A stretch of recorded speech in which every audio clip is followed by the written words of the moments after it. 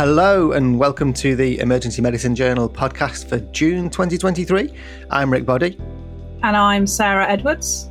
And we've got another selection of some of the fantastic papers that we published in the Emergency Medicine Journal this month for you.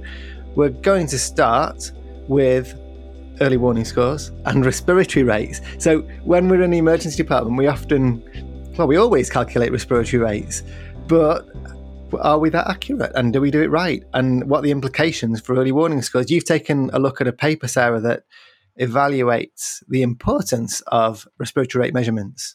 Yeah, so this was interestingly done by some of my colleagues in Nottingham Hospital, so by Fogarty et al. And it's a research letter looking at error in the respiratory rate measurement by direct observation impacts on clinical early warning score algorithms. And essentially, it really makes you think about, are you counting your respiratory rate accurately? So respiratory rate measurement, as we know, is hugely important and forms part of the early warning score, or the National Early Warning Score, or the National Early Warning Score version 2. But irrespective of that, can be a really sensitive indicator of patients getting poorly. So what they did was they took a data set of 843,000 respiratory rates from a set of patients over a period of time. And they found that the step from a respiratory rate of 20 to 21 breaths per minute was associated with a large drop in frequency of readings. And then they found when the respiratory rate of 22 was taken, there were higher breaths per minute in that category. And what this looked at was that the expected recorded amounts versus the normal distribution of these respiratory rates didn't match. So we had respiratory rates sort of appropriate for 20.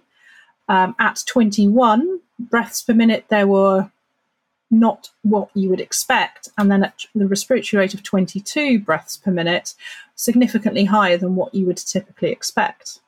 And there was this noticeable, for the 21, very significantly, there were a lot less than there should be.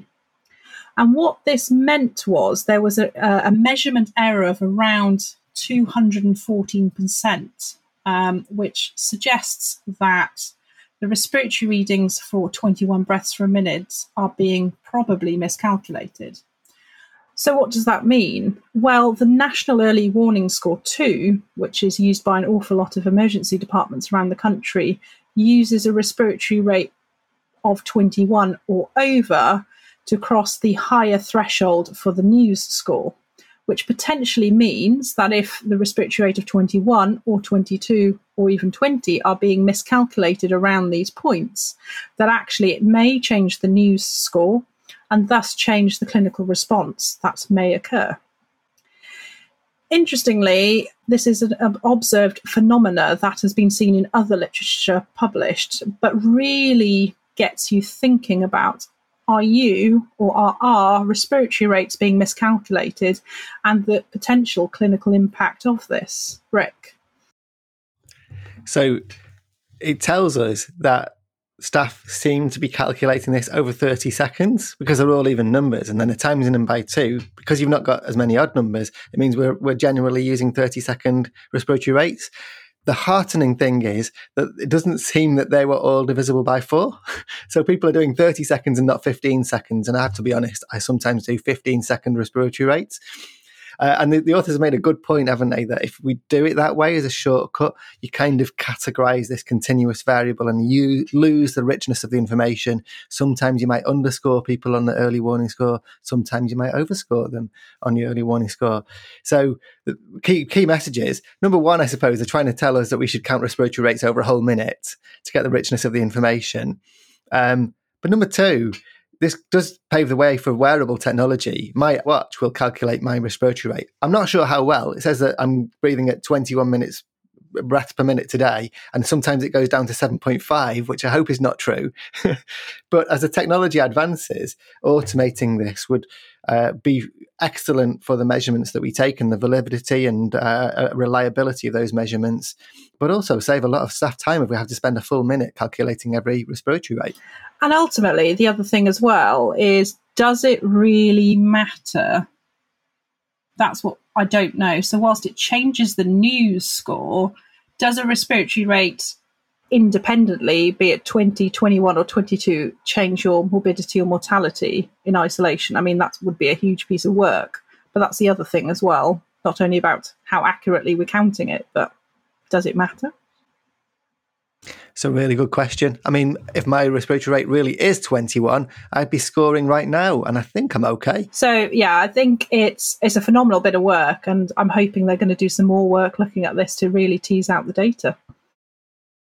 Absolutely. So I thought that was really interesting. Great start. The second paper that we've taken a look at is also really interesting because it's kind of unusual. So it's a paper from a team in Bristol, and they've had a look at cross-cultural adaptation.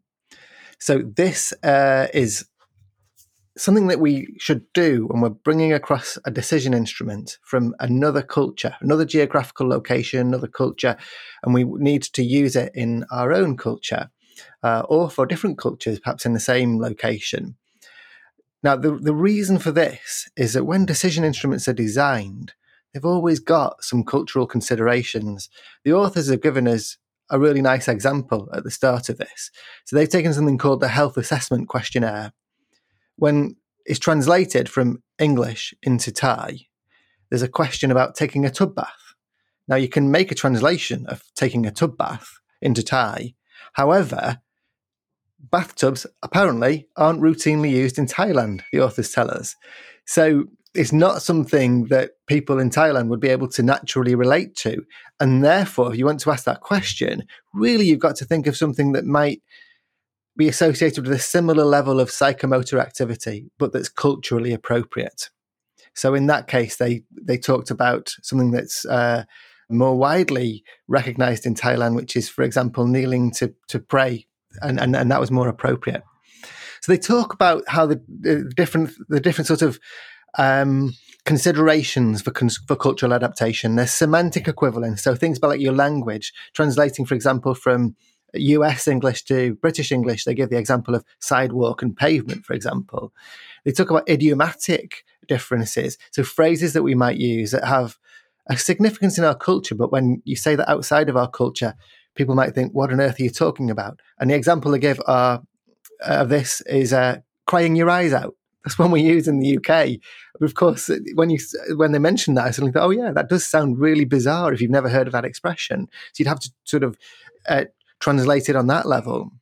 And then you've got the experiential equivalence, so functional assessments. They gave an example here about the Canadian C-spine rule, where one of the high-risk factors is trauma associated with a recreational motorized vehicle collision. And that's an unusual phrase, and you've got to wonder, do they mean the same thing as we mean by that? Do they mean a car accident? Because there are over 500,000 registered snowmobiles in Canada. So it might be a very different thing in Canada. And we've got to make sure that we adapt it appropriately. And then there's the conceptual translation as well. So, for example, the one that I thought of that seems to relate to this is the Ottawa subarachnoid hemorrhage rule, where we ask if the patient's arrived by ambulance. And there may be conceptual differences. What do we mean by emergency ambulance? It might be different in different situations. People get ambulances for different reasons. So they give us then a worked example of how they've done cross-cultural adaptation, translating the language and getting two translators to do it, then bringing those two translations together to make one coherent document, back translating it back into English with the third translator, if that's done, and then using an expert committee to make sure that you've got this absolutely right. So it was a very sort of straightforward example of PromED, a tool from Canada that they translated for English use. But this could also be applied to other things that we use that have been developed for use in a sort of a white British context, perhaps, but where we need to adapt that for use in other cultures that we might encounter in the emergency department. So it's actually quite relevant to our day-to-day practice, patient information sheets, all sorts of shared decision-making resources. Could be this same principle, could be applied to all of those. What do you think, Sarah? Yeah, it really was very interesting reading this paper. As you've said, it's something I've not really considered. And yeah, absolutely really great work here to highlight the differences. And I suppose the question that really struck with me is, can you compare culturally, kneeling with taking a bath? I mean, they seem very different tasks to me. Are we meaning the same things? But yeah, absolutely. Really interesting. And I think it's something that we need to think about a bit more, particularly as our society and our patients are hugely diverse. What we see, are we speaking the same language that they do? And are we talking about the same things? Absolutely. And it just gets us thinking about those important factors for our diverse communities and making sure that the tools that we're using to guide their care are actually fit for purpose.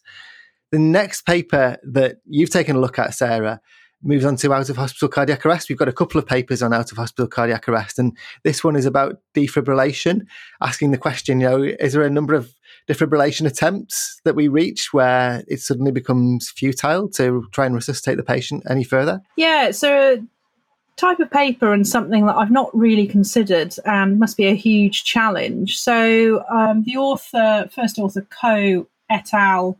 From the Republic of Korea, so going very international here, as Rick was saying, was looking at the association between the number of pre-hospital defibrillation attempts and sustained return of spontaneous circulation, so ROSC. So they did a phenomenal retrospective multi-centered study looking at out-of-hospital cardiac arrests. And essentially what they were trying to understand was how many defibrillation attempts should be made before transfer to hospital in patients with out-of-hospital cardiac arrest. And I don't work in the pre-hospital environment, but it is, and it must be, phenomenally difficult. If you have got somebody in cardiac arrest, you're having to defib, you're having to do chest compressions or using an automated chest compression device, at what point do you go, well, we've got to get from where we are, out of a house, out of a building, wherever you are, from the middle of a field to hospital? At what point could be good? And is there a point of sort of no return or something like that? So they did a sort of retrospective analysis of a big multi-centered registry database, and they included 1,983 patients, so 1,983 patients who had suffered an out-of-hospital cardiac arrest. Some of the key things really were that the median time for attempt of first defibrillation was around 10 minutes, and that had a spread or an interquartile range of between 7 and 15 minutes. The numbers of patients who had a sustained or pre-hospital ROSC and a good neurological outcome were 37% and 28% with that neurological outcome. What they found was that sustained ROSC rates decreased as the number of defibrillation attempts increased from the first to the sixth. So from 16% on the first shock all the way down to 1% on defibrillation attempt number 6. And the cumulative sort of sustained ROSC rate and good neurological outcome, again, from initial defibrillation to the sixth defibrillation was 16, 25, 30%, 34%, 36%, and 36%, and then 11%, 18%, 22%, all the way up to 27%, respectively. And what it essentially boils down to, which is no surprise really, the higher the number of defibrillations was independently associated with lower chance of sustained ROSC. And that had an odds ratio of around 0.81 with a confidence interval, a 95% confidence interval of 0.76 to 0.86. And then there was a lower chance of good neurological outcome as increased amounts of defibrillation attempts occurred. Again, the odds ratio was 0.86 and a confidence interval at 95% of between 0.8 to 0.92. Essentially, what they found, and the bottom line here is that there is no significant increase in ROSC after 5 defibrillations and no absolute increase in ROSC after 7 defibrillations. And again, unsurprisingly, neurological outcomes decreased as the number of defibrillations increased. And this potentially has significant utility in different strategies, but it may help crews decide when to move patients, how to continue, and whether, things like ECPR, so extracorporeal cardiopulmonary resuscitation, other things may be useful. Rick, I'd be interested to hear your thoughts. So I can relate to this because I have experience of patients with sustained VF in particular who have had multiple shocks where the team leader may sometimes feel uncomfortable ending the resuscitation attempt if the patient is still in VF because it's a shockable rhythm and it feels like you should be able to do something about it. And I feel like this provides some really helpful evidence by showing that, after only sixth shock, there's only a 1% chance of sustained ROSC. So actually, even though the patient is still in VF, a shockable rhythm, the yield from persistently trying to shock them out of that is getting smaller and smaller, such that it's really becoming quite futile after that large number of shocks. And so team leaders should, I guess, be informed by this to say that just because the patient is in persistent VF and VT, if the situation is otherwise futile, you should feel reassured that you've already done everything you possibly can. Yeah, absolutely. I think this is a really difficult situation. And whilst this is in the pre-hospital setting, I think this would reassure me a little bit in the hospital setting, as you say, and really has changed my views about how far is too much to take it. And actually, if you think about it, by the time you've got to the 5th, 6th and 7th attempt of defibrillation, you're at over 30 to 40 minutes anyway. So we already know that survival at that point is minimal at best, isn't it? Exactly. And just waiting until asystole or an agonal rhythm, it doesn't feel right. Once you know that you've passed the point of futility and you've done everything you possibly can, making that decision seems most appropriate. And this, I think, backs us up with some evidence to show that does seem to be the appropriate decision. And that beautifully leads into the Reader's Choice paper for the month, which is your paper, Rick. So let's hear some more. Yeah, so we're going from Korea to Japan for this paper. And we've got another really large study from a Japanese registry looking at out-of-hospital cardiac arrest. And in this one, they've got 309,000 patients who had a witnessed out-of-hospital cardiac arrest of cardiac origin. And they were looking at the association between bystander CPR and the presenting rhythm. So they were looking to see if you received bystander CPR, were you more likely to be in a shockable rhythm, VF or VT, when the emergency services arrived? And the implication is that if you're more likely to be in VF or VT and a shockable rhythm, the prognosis is likely to be better, which would add more weight to the assertion that we need good bystander CPR. It's so important for survival. So the authors did some propensity score matching, which means that they picked out a subgroup of patients from that massive cohort who seemed similar in characteristics, whether they got bystander CPR or didn't get bystander CPR. And then they compared those two groups. And they found that getting bystander CPR was associated with more frequent VT or VF at presentation or on arrival of the emergency services. So the odds ratio is 1.66. So you're 1.66 times more likely, or the odds are 1.66 times greater of being in a shockable rhythm if you got bystander CPR than if you didn't. There was a lower likelihood of PEA and the same likelihood of asystole. So, very simple message from this one. It just adds weight to the fact that bystander CPR seems to be very, very important for patient outcomes. And that's really reassuring and supports lots of literature and evidence out there already. And this is great bit of work to add into that. Absolutely. So moving on, we're going to go to a different topic. And Sarah, you've taken a look at a paper called Improving Communications in PPE, a solution for landline telephone communication. So, yes, COVID-19 is still a challenge within healthcare. And this paper was done by one of my colleagues, Professor Tim Coates. And I remember, because I was working in the department, this solution that he came up to. One of the challenges of COVID-19 and is working in PPE, and particularly the start of the pandemic, we were having to use things like respirator masks, FFP3s, and communicating over the telephone was a challenge, particularly over landlines or mobiles, where when you've got a physical device in front of your mouth, trying to get words and clarity out are very difficult. So what they did with the respirator type masks, which lots of people had to use different iterations of for various reasons, was they created a novel, affordable system using essentially a throat mic and a bone conduction headset to use in conjunction with the standard emergency telephones that we have within the department.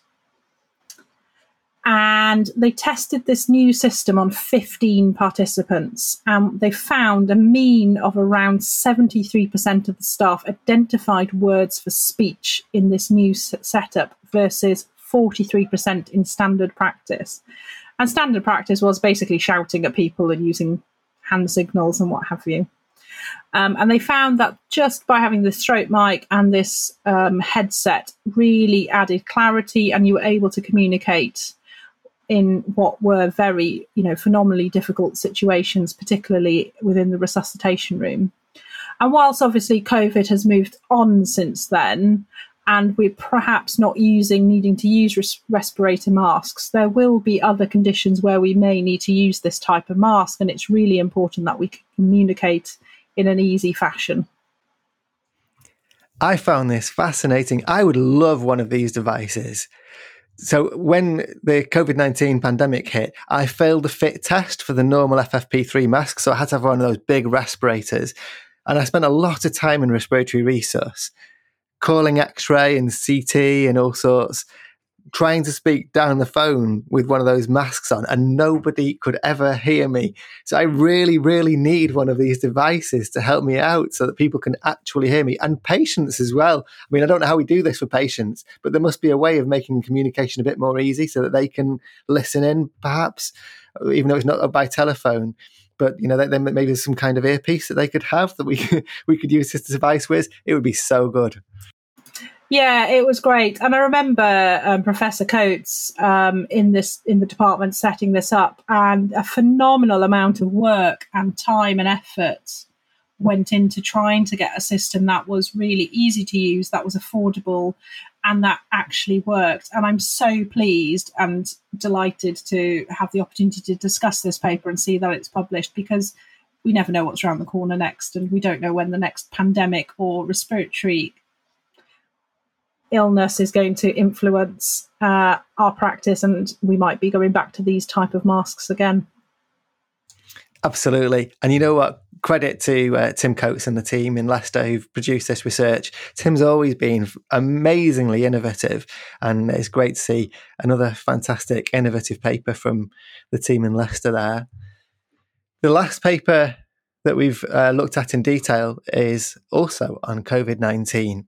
And for anyone who was involved in the pandemic response, you might remember that we had a home oximetry program. So this launched in wave 2, November 2020. The idea was that, we were getting lots of patients who turn up to the ED and also, come to the attention of services in different ways. They'll phone the GP or they'll go through test and trace. And they're a bit unwell, but they don't necessarily need hospital care. We knew there was a chance they might deteriorate, but how do we monitor those patients in the context of a lockdown and a pandemic? So the home oximetry program was introduced as a result. So anyone who was involved, as I say, will remember, we used to send people home with a pulse oximeter to monitor their oxygen saturations, and they'd be managed on a sort of virtual ward basis. The authors here have used a national data set to look at the impact of that home oximetry program. Did it actually save any lives? Now, they've done a retrospective evaluation by linking data sets, which is a really big achievement to link data sets on this level. They've published one previous analysis from this cohort, which was done on a population level. And when they did that analysis, they didn't show any benefit in terms of mortality. However, that may have been caused by the fact that there was quite low enrollment rate for this program, and perhaps that stopped them from finding an effect. So they've approached it a different way in this particular study. They've looked at patients who came to the ED and were assessed as well enough to go home, and they've looked at those patients who were enrolled on the home oximetry program and compared them to patients who weren't enrolled. Now, there were significant differences between those two groups. And this is the first interesting finding, actually. The people who were enrolled tended to be older. They were more often male. They were more often white. Now, that surprised me because the other factors were associated with being sicker. And what I've read from COVID suggested that, for example, there are ethnic groups that are non-white that have a worse prognosis in COVID-19. So I was surprised to see more white people were enrolled in the home oximetry program. The people who were enrolled tended to be more deprived. They tended to have a higher body mass index, and they generally had more comorbidities. So that was the first interesting thing that I thought from this paper, just looking at the demographics of the people who were enrolled. They then matched a subgroup of 639 patients to a larger sample of almost 15,000 controls, and they looked at the 28-day mortality. And here's the great thing about this paper. They found a significant reduction in mortality for those enrolled compared to those not enrolled. So the odds ratio of 28-day mortality was 0.48. So you're a little bit less than half as likely to die if you were on the home oximetry program. So can we explain that by looking at any of the other findings?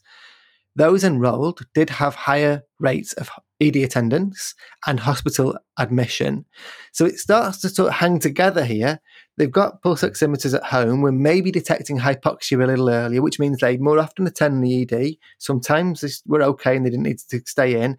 They were more often admitted to hospital. Sometimes they were okay, but they were clearly more likely to survive. And there was lower critical care use in the patients who were enrolled as well, which is really interesting. So we were less likely to admit them to critical care, but they were less likely to die as well. So it's not because the oximetry identified patients who we really need to get in and admit them to critical care and save their life that way. It's probably earlier recognition and simple measures, maybe some dexamethasone, for example, for the hypoxia, seems to have had an impact on the mortality. So that's really heartening to see something positive that we did during the COVID pandemic that made a difference. Yeah, and I think, again, it just goes to show when push comes to shove and you really need to develop something quickly, it can happen and it can have a positive effect.